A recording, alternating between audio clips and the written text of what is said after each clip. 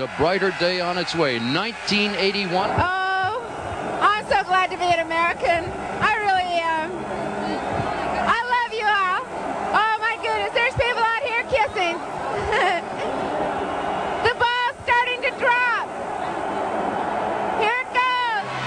Everybody, 10, 9, 8, 7, 6, 5, 4,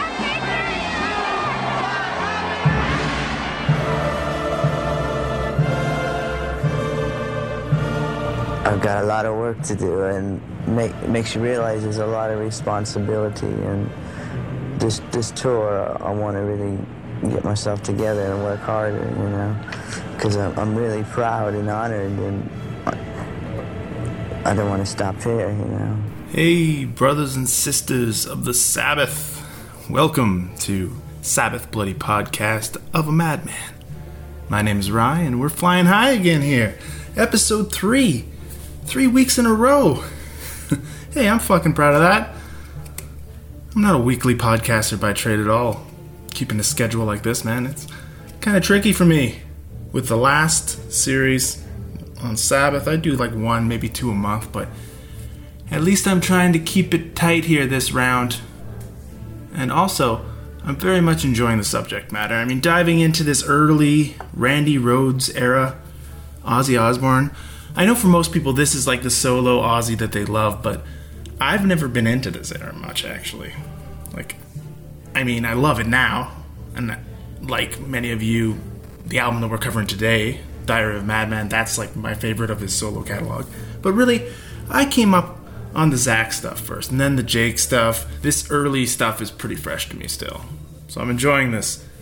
And before we kick into the immediate follow-up to Blizzard of Oz here, let's give a shout-out to the network. Nate and John at Deep Purple Podcast, the goddamn chairman of the board, T-Bone Mathley, and the simple man over at Skinner Reconsidered, the podcast where I am kind of like the Bob Daisley, getting called in from time to time to run that shit from the studio. So go check out all the network affiliates and my guest appearances on Skinner Reconsidered. But also, I got another recommendation that I've been meaning to mention here on the show. If you like the band Queen, which you fucking should, check out some of my Celtic brethren over there at the In the Lap of the Pods podcast. It's an album-by-album exploration of Queen, and these guys are really rolling now. I think they're already 5 or 6 albums deep. The last one that I checked out was the At the Races one, which was great. They're just stepping it up album to album, getting into the podcasting. I like it. They're like grassroots, some Glasgow lads. They're doing a spot-on job, covering a very important band. I mean, Queen needs a deep dive podcast or two, so go support them. The more single band deep dive podcasts, the better. That's what I always say. Okay, though. Let's roll into the next year here with Ozzy. Hit the road with Rhoads. Make a believer out of y'all.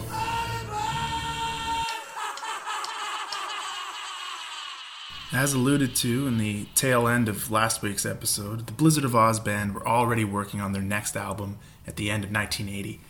So, just like last week, this year begins in the studio for the lads. Motherfuckers do move fast here.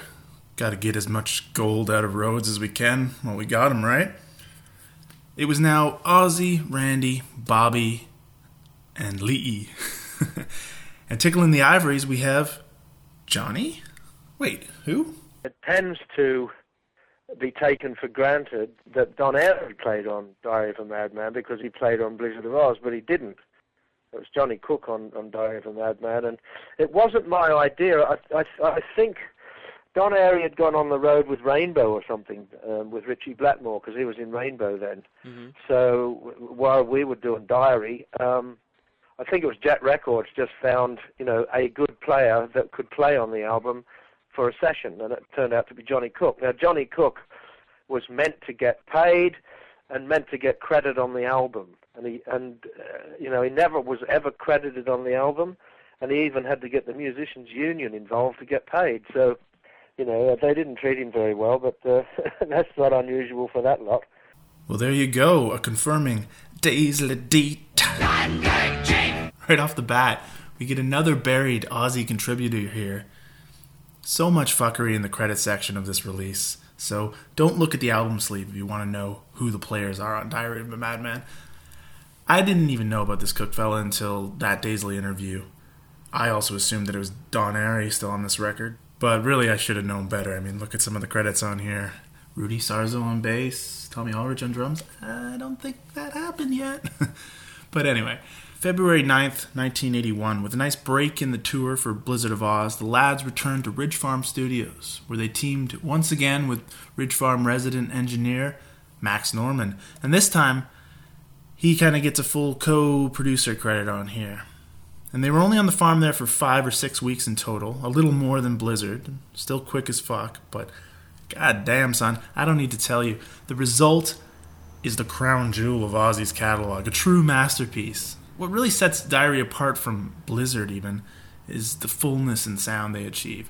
The rhythm section sounds great on here. Bob and Lee really lock into how to support Randy's brilliant riffing. And Randy's perfectly mixed too, whereas on Blizzard I find he's a little too forward, sounds kind of layered on top at times, soaring above the others even. But here he's right in the fucking trenches with them, and that's great. And the ambience that they're all swimming around into, the album just has a lovely sense of space, less compartmentalized than Blizzard, to my ears anyway. Same goes for the vocals. Ozzy's more in the pocket. I mean, this sounds like a fucking band now. And I liken it to the progression of Sab's records at the time too, like the step up from Blizzard to Madman is kind of like the step up from Heaven and Hell to Mob Rules. The band is just more comfortable with each other, so the takes feel more alive, and, you know, at least to my ears. They also step up on the post-production stuff here too. Orchestrated symphonic parts kind of laid into the record, some string sections, there's even some choirs mixed in at points, especially on side 2 of this record. I gotta say, side 2 of Diary might be the strongest of all Ozzy's material, if you're gonna break it down to side 1s and 2s. It's a hell of a platter front to back, don't get me wrong, but that back end of it, oh, beauty. I may go deeper with the track-by-track exploration of all these albums later, but for now, I just wanted to rave about how powerful a record Diary of a Madman is. There isn't a track on here that I don't love. I mean, maybe You Can't Kill Rock and Roll, that's probably the weakest, but that's an absolute banger too.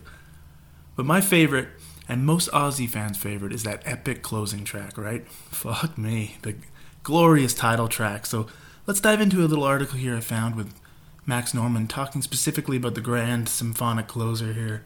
A lot of magic was done after the recording session, as Max recalls here. He says, "We went into Abbey Road and we did it in the same studio as the Beatles used, the big Studio C downstairs. We used a guy named Lewis Clark who arranged for ELO. Funny story, it was a 10 a.m. session, and at about 10:30 Lewis still wasn't there. So we had no music, everything was working, and I was standing there thinking, man, this is bad news. You only get 3 hours, and otherwise if you break another hour, it's going to cost you double. It was a 26-piece string section out there. It's expensive to have all those guys, and we were freaking out. And then Lewis finally shows up, 1 hour late, all hungover, fucking hair flying in the wind. He was carrying 2 pints of John Courage in his hands, and he says, all right, where's the copy guy? I give him credit, though. Man, this guy ripped out all those charts for those string guys in just 16 minutes. Lewis had written the whole thing. Just wrote it out. He didn't even have a tape recorder or nothing. He just wrote the shit out and gave it to them. And then he got up there and conducted the thing. He said, okay, play it back. We went through the track and fuck, he got everything right on the first go. It was unbelievable. Seeing stuff like that, you walk away shaking your head. There you go, the real madman is Lewis Clark, I guess. Riding into the session like fucking Ozzy with pints in hand. Proper rock star. He knows what he was preparing for here. I mean, all he needed to do was fucking relieve himself in the tuba and he would have been a dead ringer for Oz, right? The bloke conducts some goddamn magic here, though. As mentioned there, he worked with ELO, so you know he was a Don Arden boy. So the Diary recordings are in the can. The lads still need to debut their fucking debut in the States, at least, right? Also, it should be noted that Ozzy's relationship at this time with Sharon was really intensifying. He kind of connected with her on the tour, the first leg of the UK tour, while she was serving as the day-to-day tour manager. And so, those two are fucking, right? So, we all know how that pans out. I won't get too much into the affair, but By the end of the year, Thelma, Ozzy's then wife, would file for divorce, and Ozzy and Sharon would get hitched shortly after that in 1982. And then Amy's born shortly after that, so fuck. I'm not one to do the math or to pry into the cat's personal life, but needless to say, some shit was going down pretty early here. Anyway, that's a sidetrack that we don't really need to get into. So, even before going in to record Madman, Ozzy and Sharon were dropping hints to Randy and Daisley that they wanted a change, specifically in the drummer slot. I think we need another Daisley Deet. Get us back on track here. Here's Bob telling us a bit about the new power dynamic of Ozzy and Sharon here, and how that led to him and Lee's release. Because people say to me, why did you leave Ozzy the first time? And I just say, because I was asked to. I'm not going to lie about it, you know. See, what happened was Sharon and Ozzy were looking to get rid of Lee. They didn't want Lee in the band. Ozzy and Lee had got on okay together at first, but Sharon and Lee hadn't really hit it off. It was just a wrong chemistry or something.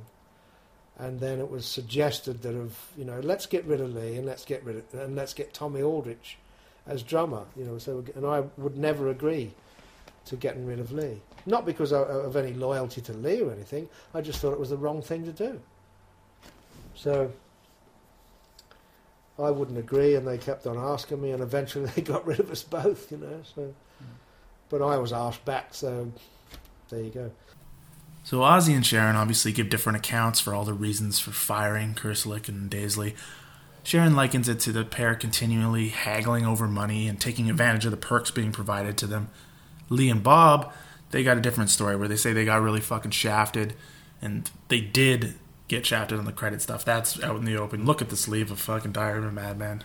It's right there in black and red and yellow.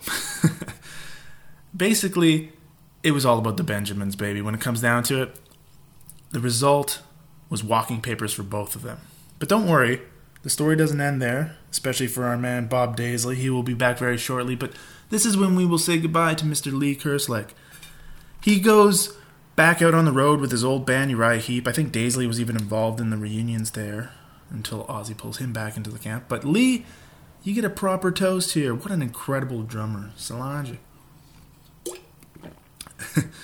Weird sounding can today. The thick Sapporo can gives a nice little plunk there. That's my beer of choice right now. I'm digging the Japanese beer lately. Well, what you can find in Canada anyway, but basically Sapporo and Asahi. But I like the crisp, kind of dry finish of these lagers. They're nice. There you go, a little beer review for you. Give it up for Lee Kerslake. Rest in power, brother. And it's also said that at this time, our favorite shredder, Randy Rhoads, even threatened to quit and protest when they fired Lee and Daisley. But don't worry, he was kept on by bringing in some replacements that he was very comfortable with, and some absolutely stud players in their own right. I mean, I love Bob and Lee, but as far as the full look, when they bring on Tommy Aldrich and bassist Rudy Sarzo, it's pretty fucking iconic, right? With Aldrich, he had actually already known Osbourne for several years. As Black Rock, Arkansas, his most famous previous project, they had toured with the Sabs extensively in the 1970s. And I think that's the main reason for Ozzy wanting to bounce Kerslake, just to bring in Aldrich, because he left an impression on him in the 70s there. It's not because Lee was bad, but Tommy has the it factor, in Ozzy's eyes at least. Living in England, and I got hooked up, and I remember Don Arden called me to his office and playing something for me. He said, listen to this, Tom, I want to know if you could put some drums on this for me. And I said, sure, Don, what is it? And he played it, and it was outtakes from Blizzard and Diary of a Madman, the sessions. And I'm listening to it, and I'm listening to it in headphones, and I'm thinking, he said, he wanted me to put overdub the drums on it. And I said, well, why, Don, would you want me to do that? I said, that sounds really good, you don't want to mess with that. He said, well, do you think I could play it better? And I said, what, you mean just from a drummer's point of view? I said, well, I'd like to think I could do it better, but it's not going to make that music any better. That's really special, some serious stuff that's going on there. I didn't know what I was really listening to, Well, it ended up being those two albums. And he was trying then, they were trying then, to get the drums and the bass off of those records then, before they were even really officially released. And he is a goddamn beast of a drummer, just like Lee. Maybe better. I kind of lean more towards Aldrich. Neither of them are my favorite Ozzy drummers, but we'll get to those cats later. And that's all a matter of opinion, right? But yeah, as for the bass slot, certainly not as next level as Bob Daisley, this guy, but He's an upgrade in the stage presence, I think. So let's let Rudy introduce himself, because he loves to talk Ozzy. I used to play with Randy Rhoads in the Quiet Riot in the 70s. And then when Randy joined Ozzy, they recorded a couple of records with the original rhythm section, Blizzard of Oz and Diary of a Madman. By the time that they were ready to start touring the United States, they replaced the rhythm section. They already had Tommy Aldridge who joined the band, and they were about 10 days away from actually starting the tour. So the trust factor had to be very huge because they didn't want somebody who was going to be detrimental, to the situation as far as being a bad influence on Ozzy, basically, And Randy said, well, Rudy's not an alcoholic. He's not a drug addict. He's reliable and he can play this, So that's how I actually got the gig, by Randy Rhoads' recommendation. He trusted me that I was, he trusted me with the trust factor that he had built with Ozzy and Sharon, because it still is. It's a very tight circle to get in, with them. And I went from sleeping on a floor the day of the audition. I was sleeping in Kevin DuBro's Valley apartment on the spare room on a floor, to actually living with them, with Ozzy and Sharon. I moved in. They just showed me a bungalow that they had in Sharon's family's estate, and say, okay, you can live there. And it was unbelievable. Just going from like zero to being part of that very tight, wonderful family. Yeah, so although I have nothing but love for Rudy and his playing, his book, which I picked up, is kind of goofy. I mean, I 100% recommend reading it, but it's no Mick Wall or Daisley level masterpiece of writing on Ozzy here. There's a lot of, shall we say, kind of padding around the good content. It's pretty stretched out, even for like a 300-page book. There's lots of fake dialogue and shit. Here, I'll read a little bit from it because, like I said, there is some good stuff in here. Rudy was also a member of Randy Rhoads' old band, Quiet Riot, joining just before Randy got the Ozzy gigs. But there was a little bit of crossover there, so it was Randy who specifically put the request in for Rudy to get into the band. And here's a recounting here of Randy introducing Rudy to Ozzy from Rudy Sarzo's book, Off the Rails. We arrived at Trader Vic's, a restaurant located in Beverly Hills where Ozzy was staying. Ozzy was waiting for us along with Sharon and drummer Tommy Aldridge. Ozzy gave us a very warm welcome, and he asked me to sit next to him. He ordered a round of drinks and proceeded to tell me how excited he was about touring the U.S. for the first time since he had left Black Sabbath. Meanwhile, unbeknownst to me, Sharon and Tommy were closely eyeing me up, looking under the table to see what shoes I was wearing. The reason being, Randy had told them that I was playing an Angel. Tommy had told Sharon that the bass player in that band had stolen his shoes from a mutual friend's house in Chicago where Tommy was staying. Fortunately, I was quickly cleared when Tommy heard my Cuban accent and realized that I wasn't the same guy. Okay, so history between Tommy and Rudy.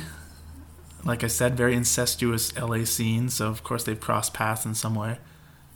And as warned, Sarzo's book is written in kind of an obnoxious way. He's constantly recreating some fake dialogue, like he'll write it like it's a fucking transcript for 9 pages. Then Ozzy said, Rudy Sarzo, you are an okay bloke. I want you and Randy Rhoads to go over the tracks. Then I said, okay, Ozzy Osbourne, I will do my best. Like, it's kind of a stupid way to write an autobiography.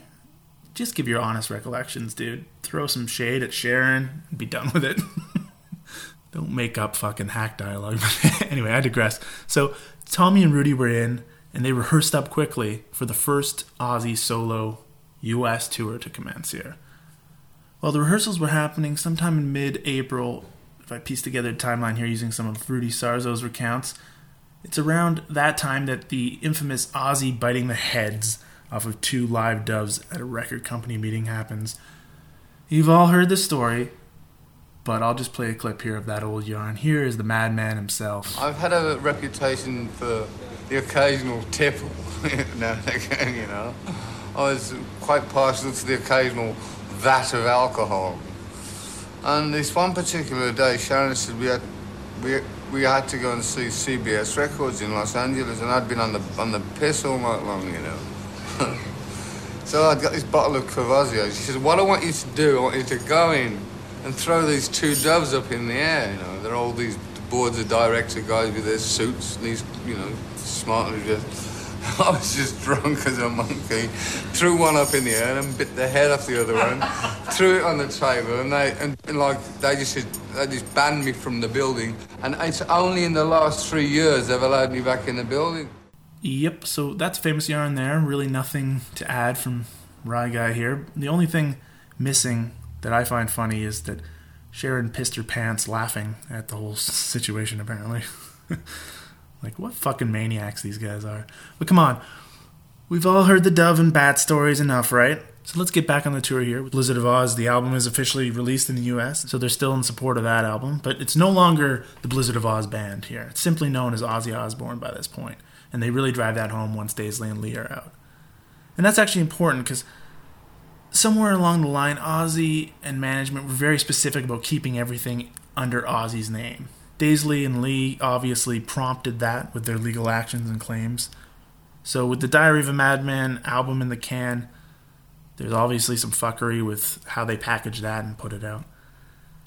The tour, though, goes pretty smoothly at the beginning here. With this new rhythm section in place, they were also workshopping some of those Diary tracks right into the set from the get-go.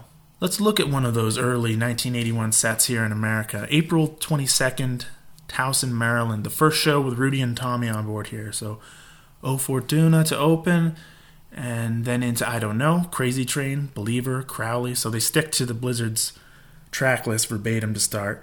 And then it's Flying High again, making its debut. So a Diary track sneaking in. Then they go back to some Blizzard material, Revolution, Mother Earth, Steal Away the Night. There's a drum solo into No Bone Movies, Suicide Solution, guitar solo, and then the Sab's classics, Iron Man, Children of the Grave, and of course, without fail, the encore, Paranoid. With the Blizzard record out worldwide now and selling well, Ozzy becomes a household name. They didn't need the Sab's name attached to them, but they, of course, would still play the hits from them. The US tour swings through the East first, with the mighty Motorhead opening for them. I'll give you a quick taste here. For our live fix today, this comes from a televised gig that was in Rochester, New York, April 28th. This is essential viewing, too, because this thing was filmed. One of the few times you really get to see Randy and all his tricks in full effect. It's a great capture. A couple of tracks out there. I know there's a Mr. Crowley, but I'm going to hit you with the classic, some Crazy Train. Just listen to how incredible Randy is at switching from rhythm to lead parts here. It's nuts.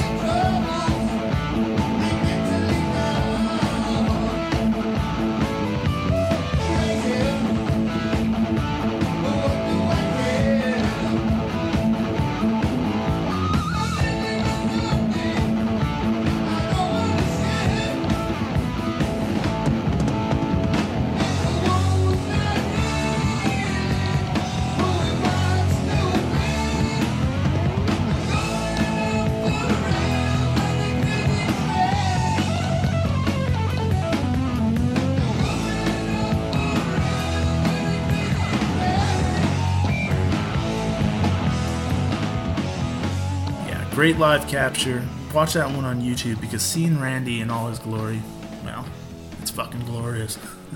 The tour all seems to go pretty well at this point, apart from some exhaustion here and there.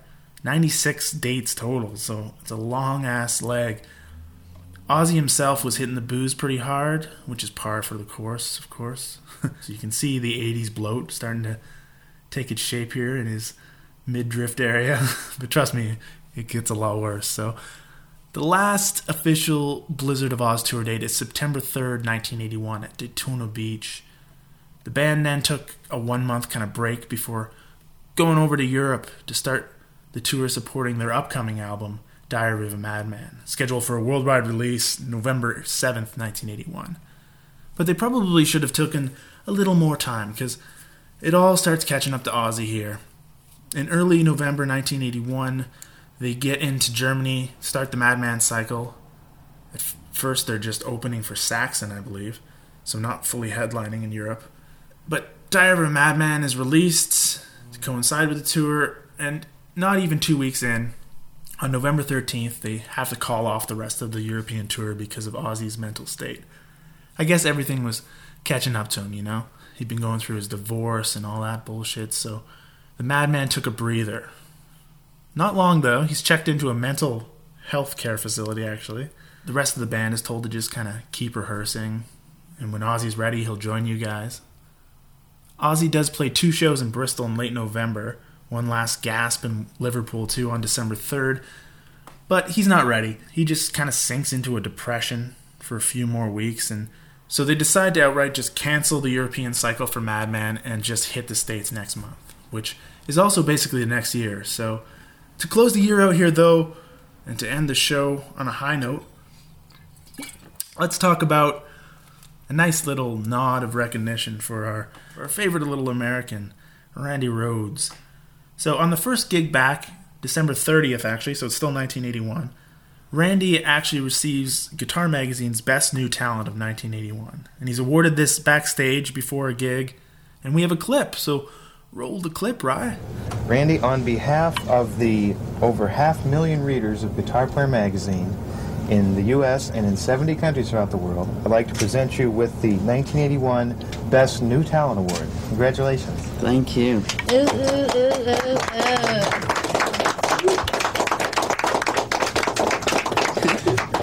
Give him a kiss, Ozzy. I've got a lot of work to do, and makes you realize there's a lot of responsibility. And this tour, I want to really get myself together and work harder, you know, because I'm really proud and honored, and I don't want to stop here, you know.